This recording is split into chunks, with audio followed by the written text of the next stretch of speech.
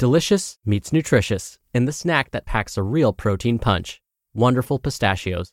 Each 1-ounce serving of Wonderful Pistachios has 6 grams of protein, giving you over 10% of your daily value and making Wonderful Pistachios one of the highest protein nuts. But perhaps more than that, I love all of the flavors they have.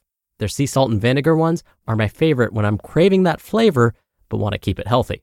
But that's just the tip of the iceberg.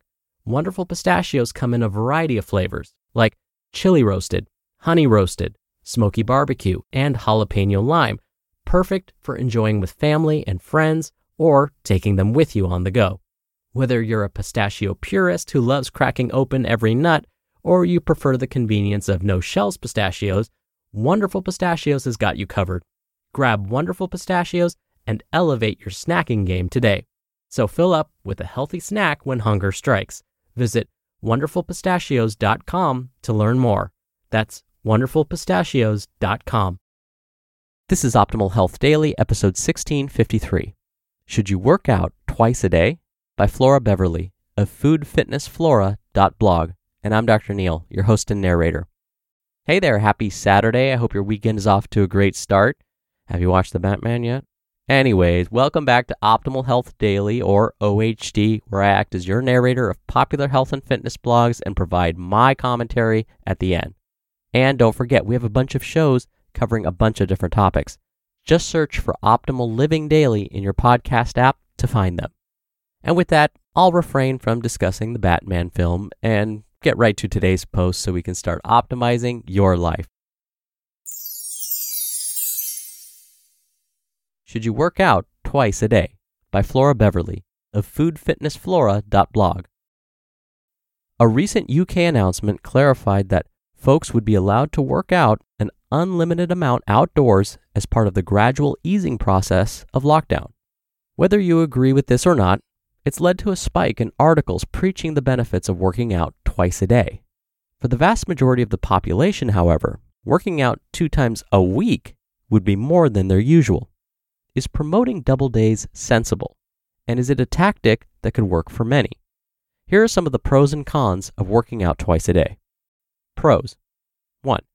Double workouts can allow you to fit in more accessory workouts, strength and conditioning and physio sessions, reducing imbalances and weaknesses. Some people feel they don't have time for these if they're aiming to train 5 days a week and fit in sufficient rest days. Doubling up means you can do an intense session in the morning and a low-intensity stretching or physio session in the afternoon. 2. Doubling up, but doing the same number of workouts per week can mean that you allow yourself more rest days. Rather than working out 5 hours a week over 5 days, you can do 2 double days and a single day in just 3 days, thereby allowing yourself 4 rest days a week. You'll need them after all. 3. Splitting a session in 2 and doing half in the morning and half in the afternoon means you're able to do each part of the session with more intensity, as you're better rested for the second half. 4. Splitting a session in 2 can also allow you to fit it in on a busy day.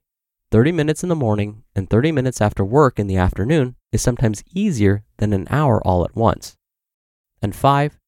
Working out twice a day reduces your sedentary time. We know that sitting for long periods of the day can be incredibly detrimental to our health. So even fitting in a short workout in the morning and evening can mean moving more overall. Cons. 1. Even splitting the same workout in 2 can lead to injury or overtraining, as you're working already fatigued muscles. If you're not used to training a lot, working out twice a day will take its toll. 2.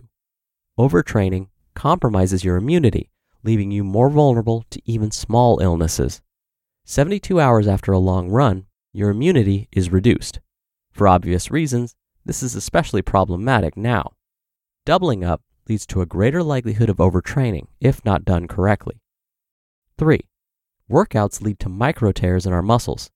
Doubling up workouts can mean that these tears are not given sufficient time to repair, potentially leading to injury. 4.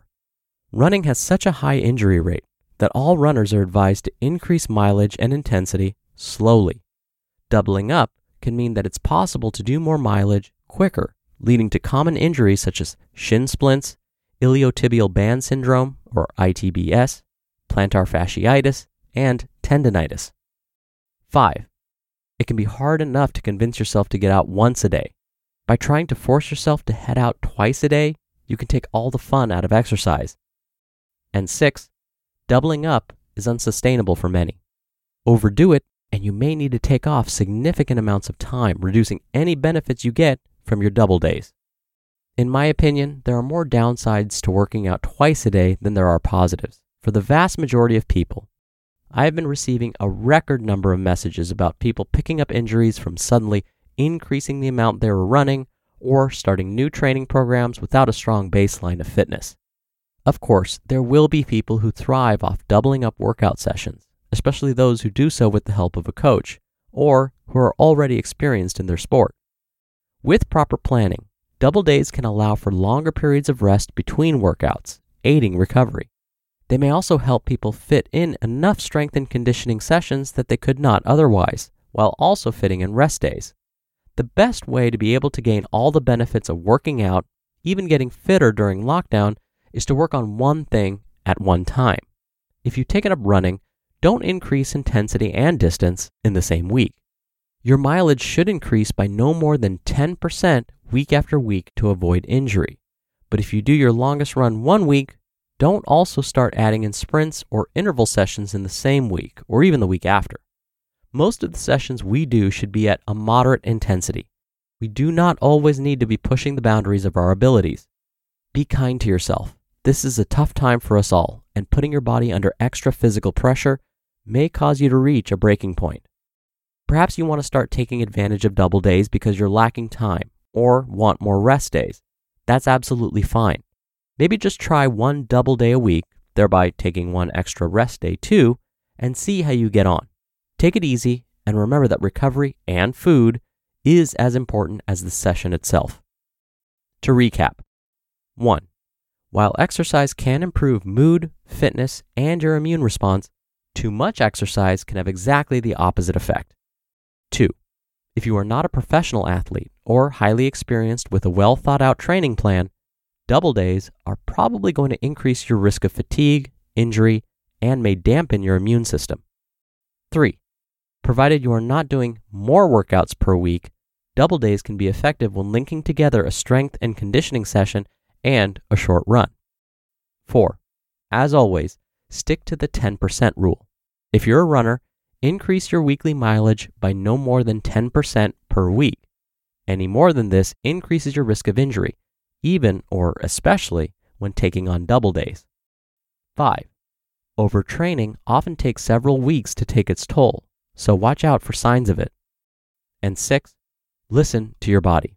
If your workout doesn't perk you up and you feel constantly fatigued, take an extra rest day.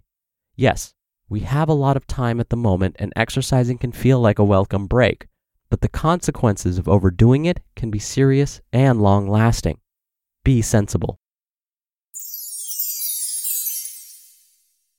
You just listened to the post titled, Should You Work Out Twice a Day? By Flora Beverly of foodfitnessflora.blog. We're driven by the search for better, but when it comes to hiring, the best way to search for a candidate isn't to search at all. Don't search, match with Indeed. Indeed is your matching and hiring platform with over 350 million global monthly visitors and a matching engine that helps you find quality candidates fast. Ditch the busy work. Use Indeed for scheduling, screening, and messaging. 93% of employers agree Indeed delivers the highest quality matches compared to other job sites. One of the things I love about Indeed is that it filters out incompatible applicants. So when you're hiring, the process is much faster, and you only have to consider applicants that are already likely to be a great fit. And listeners of this show will get a $75 sponsored job credit to get your jobs more visibility at Indeed.com/health. Just go to Indeed.com/health right now and support our show by saying you heard about Indeed on this podcast. Indeed.com/health. Terms and conditions apply. Need to hire? You need Indeed. Dr. Neal here for my commentary. Do you remember that plantar fasciitis story I told you about? Last year, I experienced one of the worst cases of plantar fasciitis I have ever had. I woke up one morning and basically couldn't walk. the pain was nearly unbearable. When I went to see my podiatrist, foot specialist, they asked me about the types of things I had been doing lately. She asked, "Have you changed your workouts recently?" Well, yeah, I recently wanted to improve my running abilities, so I did a 3-mile run and added in 10 minutes of skipping rope after. She then asked if I had spent any time on uneven ground, like walking at the beach.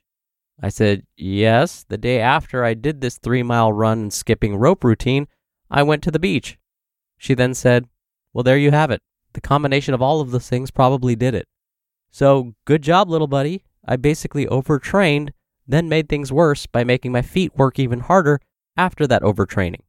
This is a perfect recipe for plantar fasciitis. So, take it from me and today's author, Flora, and take things slowly. Gradual progression is key. What ended up happening with my plantar fasciitis, I was down for the count for 2 weeks, meaning I couldn't do anything on my feet, which psychologically was much worse than if I had just taken the intensity back a few notches so that I didn't end up with plantar fasciitis in the first place. All right, that'll do it for me for today. I hope you're having a great weekend if you're listening in real time, and I'll see you back here tomorrow for the Sunday show where your optimal life awaits.